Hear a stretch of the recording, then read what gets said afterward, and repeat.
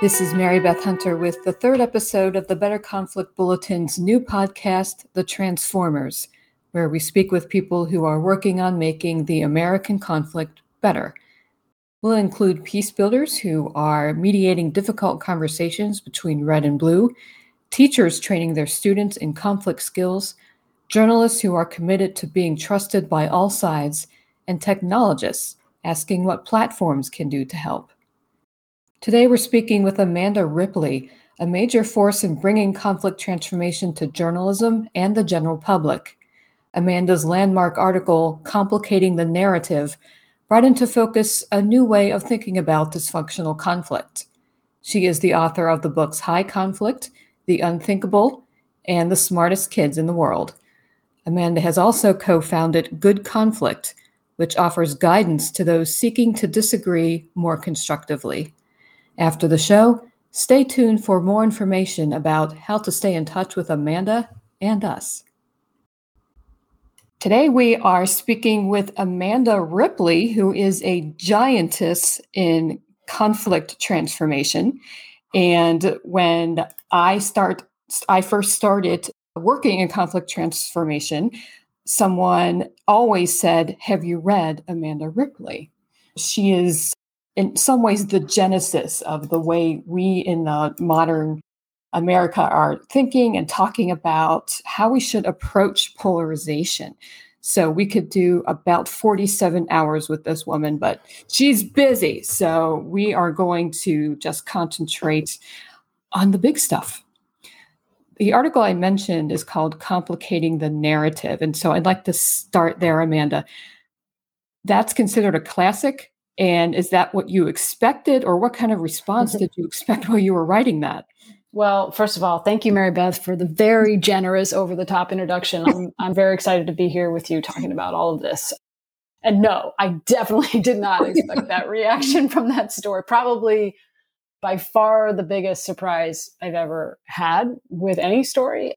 In fact, okay, so the backstory here is that after the 2016 presidential election, I was sort of adrift, unsure how to be useful as a journalist, because it felt like any story I might do would either make things worse or have no effect at all. And it just seemed like journalism wasn't working the way it was supposed to.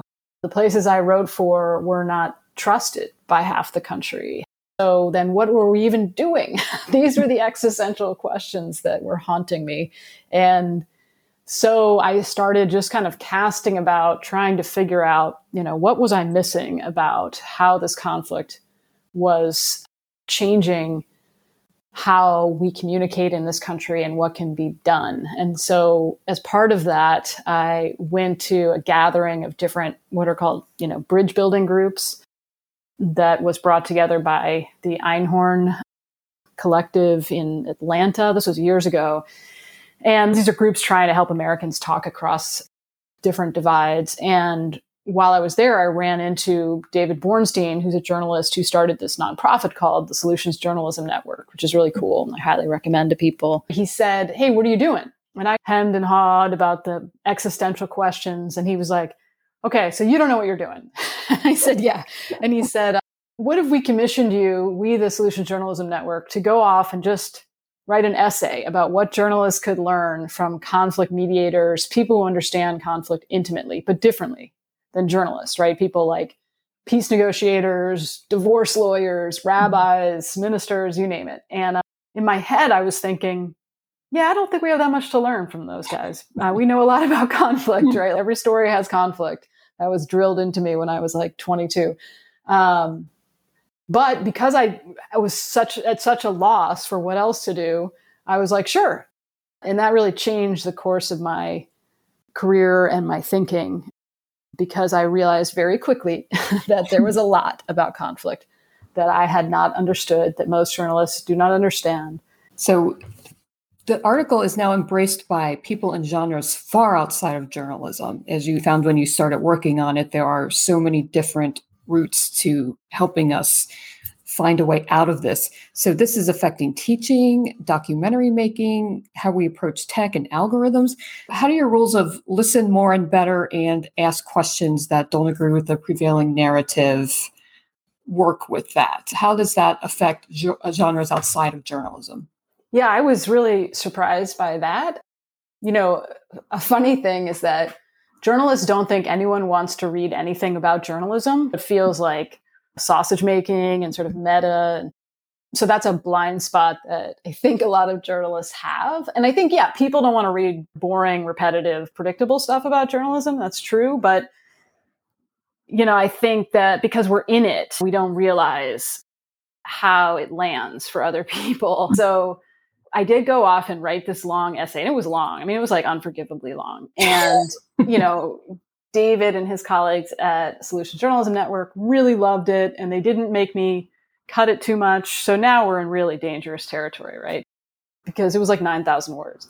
And I submitted it, I sent it to big national outlets I had relationships with, and one after the other, they all said the same thing, which is, this is fantastic, super interesting. Could you cut it down by 90% and make it not about journalism? And after the third time, my feeling was, sure, I'll do that. I mean, maybe they're right. Maybe people don't want to read about this. I don't know. I mean, usually editors, as much as I hate to admit it, usually they're right because they have a sense, they're further removed from the story and they have a sense of what the public appetite is for something, but not on this, right? And so I said, sure, let's do that. And David was like, I don't know if we want to do that exactly. But so what we did was we cut it way down and made it less about journalism for The Guardian. And then we put the whole thing, all about journalism, up on Medium, which is just for free. Anyone can post there. And that's the one that really went viral. It's the long one that was about journalism on Medium. And it was shocking because, look, I've written a lot of stories that I thought were way better and more riveting that got way less attention. So I think it just was like the timing, because people were feeling like there's got to be a better way to do this. And like you said, most of them were not necessarily journalists. Mm-hmm. There's just like a deep feeling of yearning for a different way to cover really difficult conflict. And so after it came out and we got this unexpected reaction, a bunch of people, including people outside of journalism, were like, how do we put this into action? Can you help us? Can you give us a workshop? And I was like, no, that's not what I do. But again, thank God for David and his colleagues, because they said, sure. And they hired this amazing journalist named Helene Bianduti Hofer, who comes from broadcast journalism, who created a curriculum all about these ideas, all based on psychology and conflict mediation, taught tons of people, most of them journalists, how to get smarter about conflict so that we make fewer mistakes. What do you mean by get smarter about conflict? It turns out there's the thing we fight about endlessly, the thing that conflict seems to be about, and then the thing it's really also about, which I like to call the understory of the conflict, but it's very important to try to figure out what that is. And you can waste a lot of time and blood and heartache having the wrong fights with the wrong people about the wrong things, and that means you're never having the right fight that you really do need to have, because conflict is good, is important. Conflict is how we push each other to get better and how we get pushed. The problem is when conflict becomes high conflict, or malignant conflict, it's sometimes called in the research, and really becomes self-destructive conflict for conflict's sake, all-consuming, where we start to feel like we're morally superior than the other side. And we make just a ton of mistakes. And eventually, the most diabolical thing about every high conflict I've looked at is you start to harm the thing you went into the conflict to defend, right? Whether it's your kids in an ugly high conflict divorce or your country in high conflict politics. How do we not just get smarter about it, talking about the way people are investing themselves and their whole identity in these conflicts? How can we avoid that and concentrate more holistically on who we are and how we're viewing these issues? So fast forward, I ended up writing a book called High Conflict about people who have made that shift, people and organizations and communities who have been stuck in really ugly high conflicts, whether they're political or gang violence or a number of things, and who shifted into good conflict, the sort of healthy conflict where we get stronger.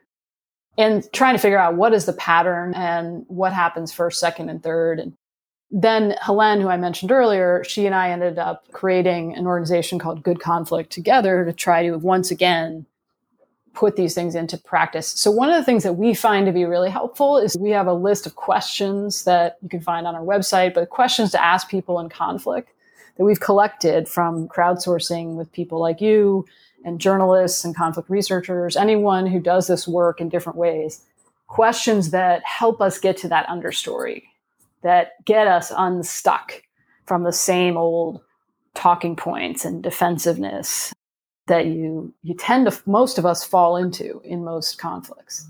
You're talking about the 4 steps in your methodology. Would you mind speaking more specifically about those? Sure. So there's different ways to try to unearth, right, the understory. And it sort of depends on what your goal is, who you are, what the relationship is. That's really important. But one of those steps is to investigate the understory. And within that, there are these questions to ask in conflict. And so some of those questions are very personal, which is a really good way to get underneath a conflict. How has this conflict affected you personally? And what life experience has shaped how you think about this? You know, whether it's abortion or inflation, right? Look, probably you didn't study this for 15 years and get a PhD in economics. How did you develop your views on this subject, whatever it is? How do you know whom to trust, right? Because there's so much information out there. It can be really hard right now.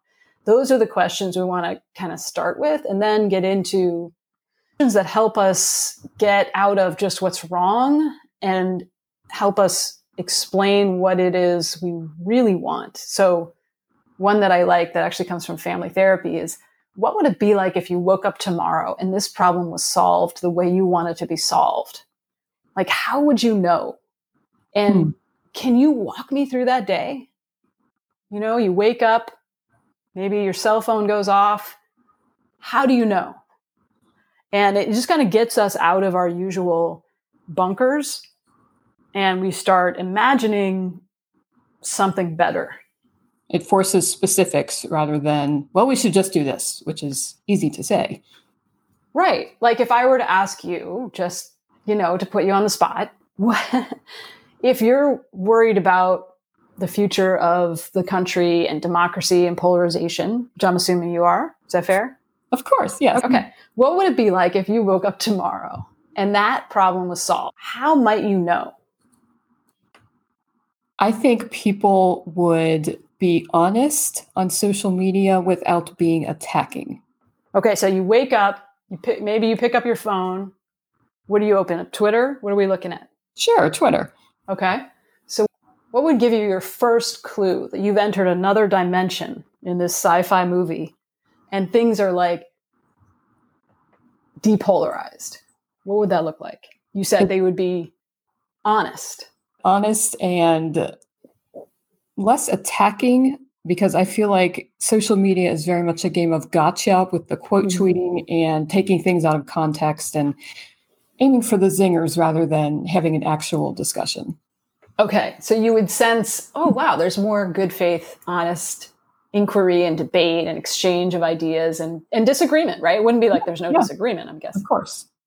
Yeah. And dropping of double standards. What I'm seeing more and more often is people willing to give their own side, so to speak, a lot more slack than they would give to those who are maybe working in opposition to them. So you would get the sense that people were not quite as quick to assume the worst and sort of have a distorted view in which they hold different groups to different standards. Is that right? Yes, and I think that happens in personal relationships as well. We're reacting to what we think the other person is doing and thinking rather than what their intent was. Absolutely. We've got a script in our head, right? And it's hard Right. to let go of it. And then, okay, you get up, you get dressed, you have some oatmeal, whatever. And then how else might something was up? I think a lot of people would speak a lot differently. I think there's a lot of coded language. So when I would sit down to start writing and I was reading what other people were saying about the topic, I wouldn't see these shortcuts to what red thinks, what blue thinks, how red talks, how blue talks. Instead of that, we would be, as you mentioned, getting to the root of things. I'm hearing a theme of more direct communication that's less sort of clouded by the conflict. Is that right? Yes, because I feel it's so easy to get emotionally involved when, as the other guests we talked to, they always speak about how when we get into political arguments, we always feel as if our identity and our value system is being attacked. And so when that's involved, it's very hard to get the emotions unwrapped from that. And I'm wondering, how would it feel for you to be noticing those changes in this imaginary depolarized climate? I would feel incredibly hopeful and I would feel free. And I know other people would feel much freer to be themselves, express themselves, and not quash their opinions, but instead focus that energy on expressing everything that they are holding dear and what their experiences are, expressing that in a way that is truthful and understandable by others rather than being in attack mode. Sounds like it would feel liberating and also less exhausting. Exactly. Everybody's exhausted. You'd be free, you said. Yes. I think that is an issue with a lot of people, that they feel that because they feel one way on one issue, they need to snap into the 18 other opinions that tend to go with that. And then it becomes eat your own. So if we were able to break that down and say, well, I think this on that, but on the other hand, I think this on that. The human mind wants to put everything in neat little boxes, doesn't it? Especially in high conflict. Yeah. Into ideally two, me and you, us and them, right? Exactly. So how do you think this method of conversation can decrease polarization? What's the foundation of that? Well, when you said to me, I would feel free, that tells me what's missing, what the cost of this conflict is for you and many other people. And then it just makes it possible to talk about values and aspirations and hopes and fears and the things that are usually really driving every conflict. We know from the research that there are a few reliable things that tend to get humans spun up in high conflict. And one of those is humiliation, just to take an example, where people feel like they or their group have been somehow subjugated, disrespected in a public way, right? Brought low. And that is driving every high conflict I've ever seen, whether it's the war in Ukraine or domestic violence. And until you start addressing that, doesn't mean people are right to feel humiliated, right? Doesn't mean Putin's right to keep telling Russians that they've been humiliated, right? But until you start talking about that and how we got to feel humiliated and what makes us feel humiliated, and the opposite, what would feel like we were being treated with dignity, what would feel like respect, until you can have that conversation in different ways, right, depending on the context, then you're really trapped in the conflict. And so when we can talk about what your hopes and aspirations are and what your fears are, it can help us to get to the heart of the matter. Does that make sense? That makes perfect sense. And with this methodology, what are we looking for when we've uncovered the roots? What comes next? The first thing that we do, which is what people who study intractable conflict do, even before we investigate the understory, is to identify the high conflict and map it, which is actually kind of fun. We've done it in workshops with people. And, it's basically creating a map of what are the various players and forces that are driving this conflict, including humiliation or fear or a desire for dignity. And then also, who are the people or institutions or forces that are interrupting conflict, that are creating space in the conflict, whether could be a faith leader, it could be a kind of outlier politician or journalist, right, who's not going with the flow on this stuff. It could be a family member, depending on the high conflict. So just kind of getting it out of your head and onto paper so you can sort of see which voices have I not paid enough attention to yet, whether I'm writing about this conflict as a journalist or whether I'm in it. And where are the openings? So I'm looking at my wall right now, and I have a conflict map on the wall that is from an actual conflict, and a really gnarly, intractable conflict in South Sudan. And it's got a couple dozen different forces and players on it, and some add to the violence and conflict and some take away. For example, perceived threat against a group, that's obviously going to add to high conflict, as is demonization of the other, right? But then you also have things like outgroup contact, right? So interactions under certain conditions with the other, right? Best way we know of to reduce prejudice and support for violence. So you start to see the conflict. It's very hard to see it when you're in it. And then the next step is to investigate the understory by asking those different questions, by using looping, which is that listening technique that I talk about in the book, and also that I was doing with you, where I was just sort of checking to make sure I was understanding what you were saying and asking if I was getting it right, I feel seen. Yay! And then the next two steps are to illuminate the conflict based on what we've now learned about what's the right fight. Like, what is it we really need to be?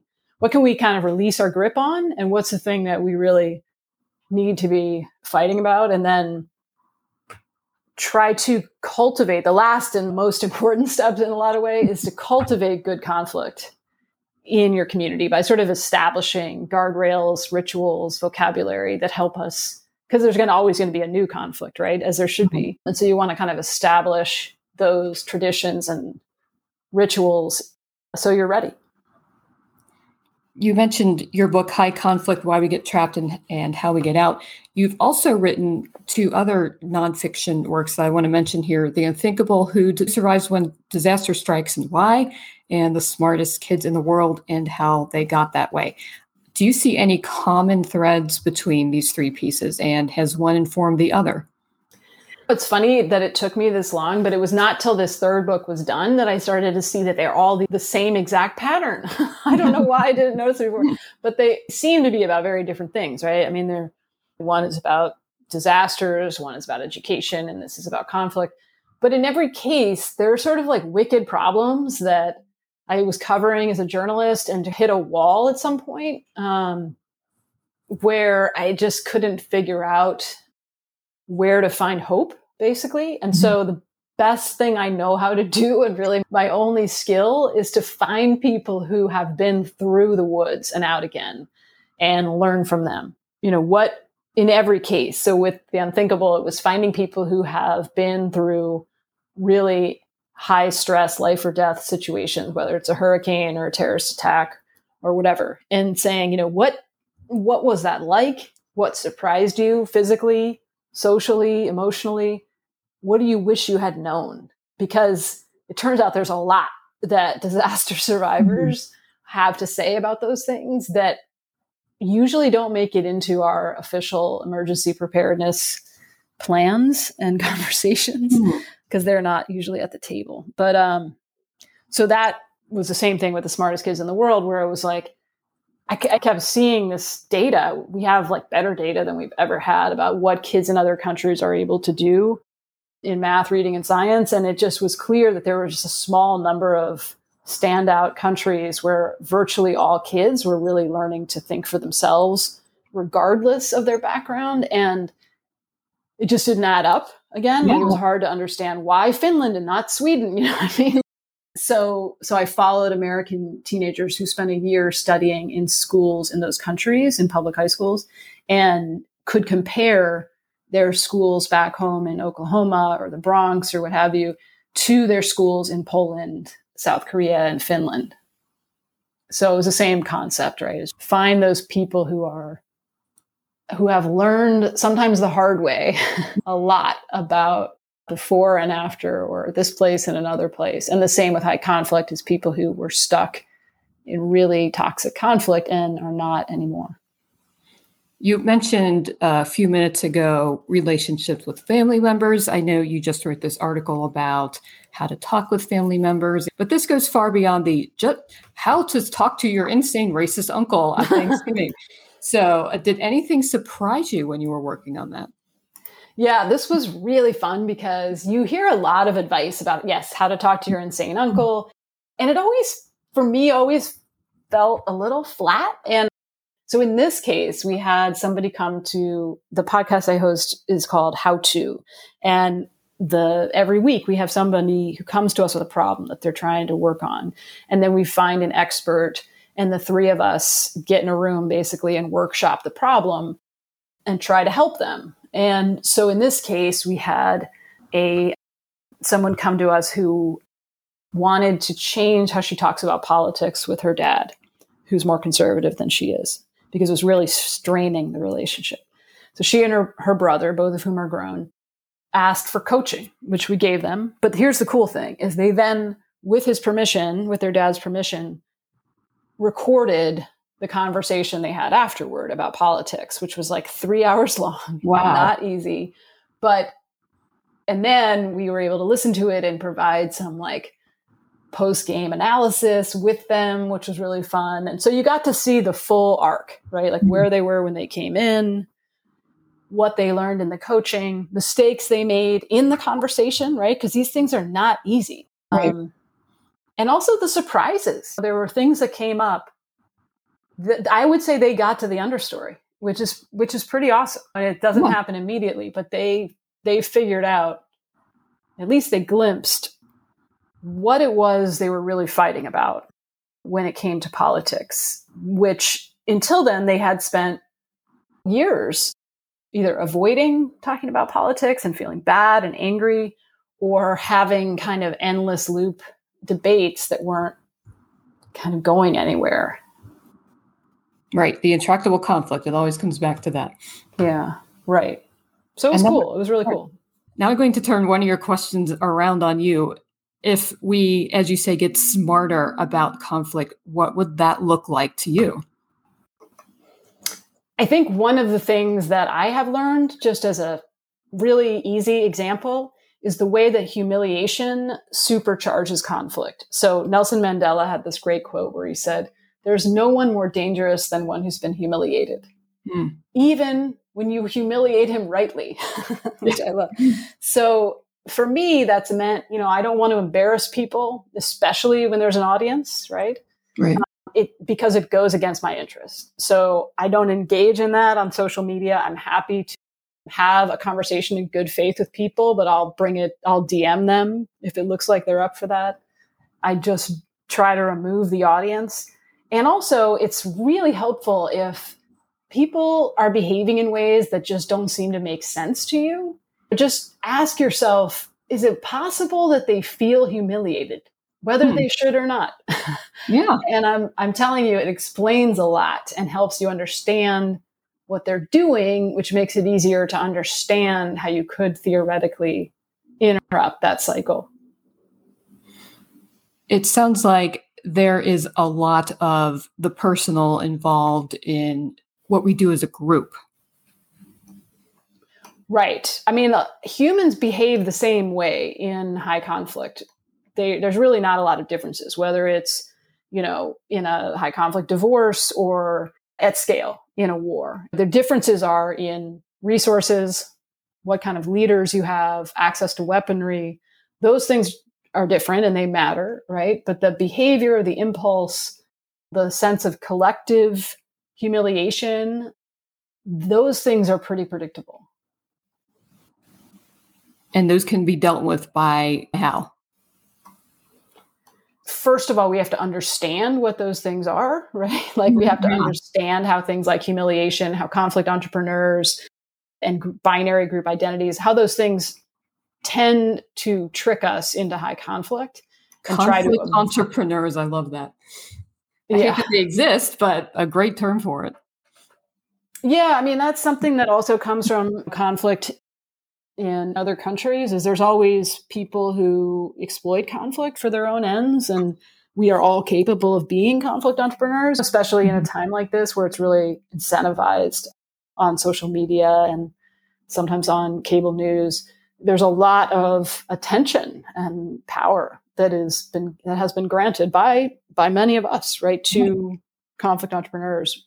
It's important to just at first notice who they are and then try to distance yourself from them. And even our brains are involved, the brain chemistry, the dopamine rush when you feel as if you've gotten the dunk, and then you get affirmation for that. Exactly. Yeah. You get a lot of affirmation and it makes you feel like bonded to your group. It makes you right, which is a good feeling, right? Right.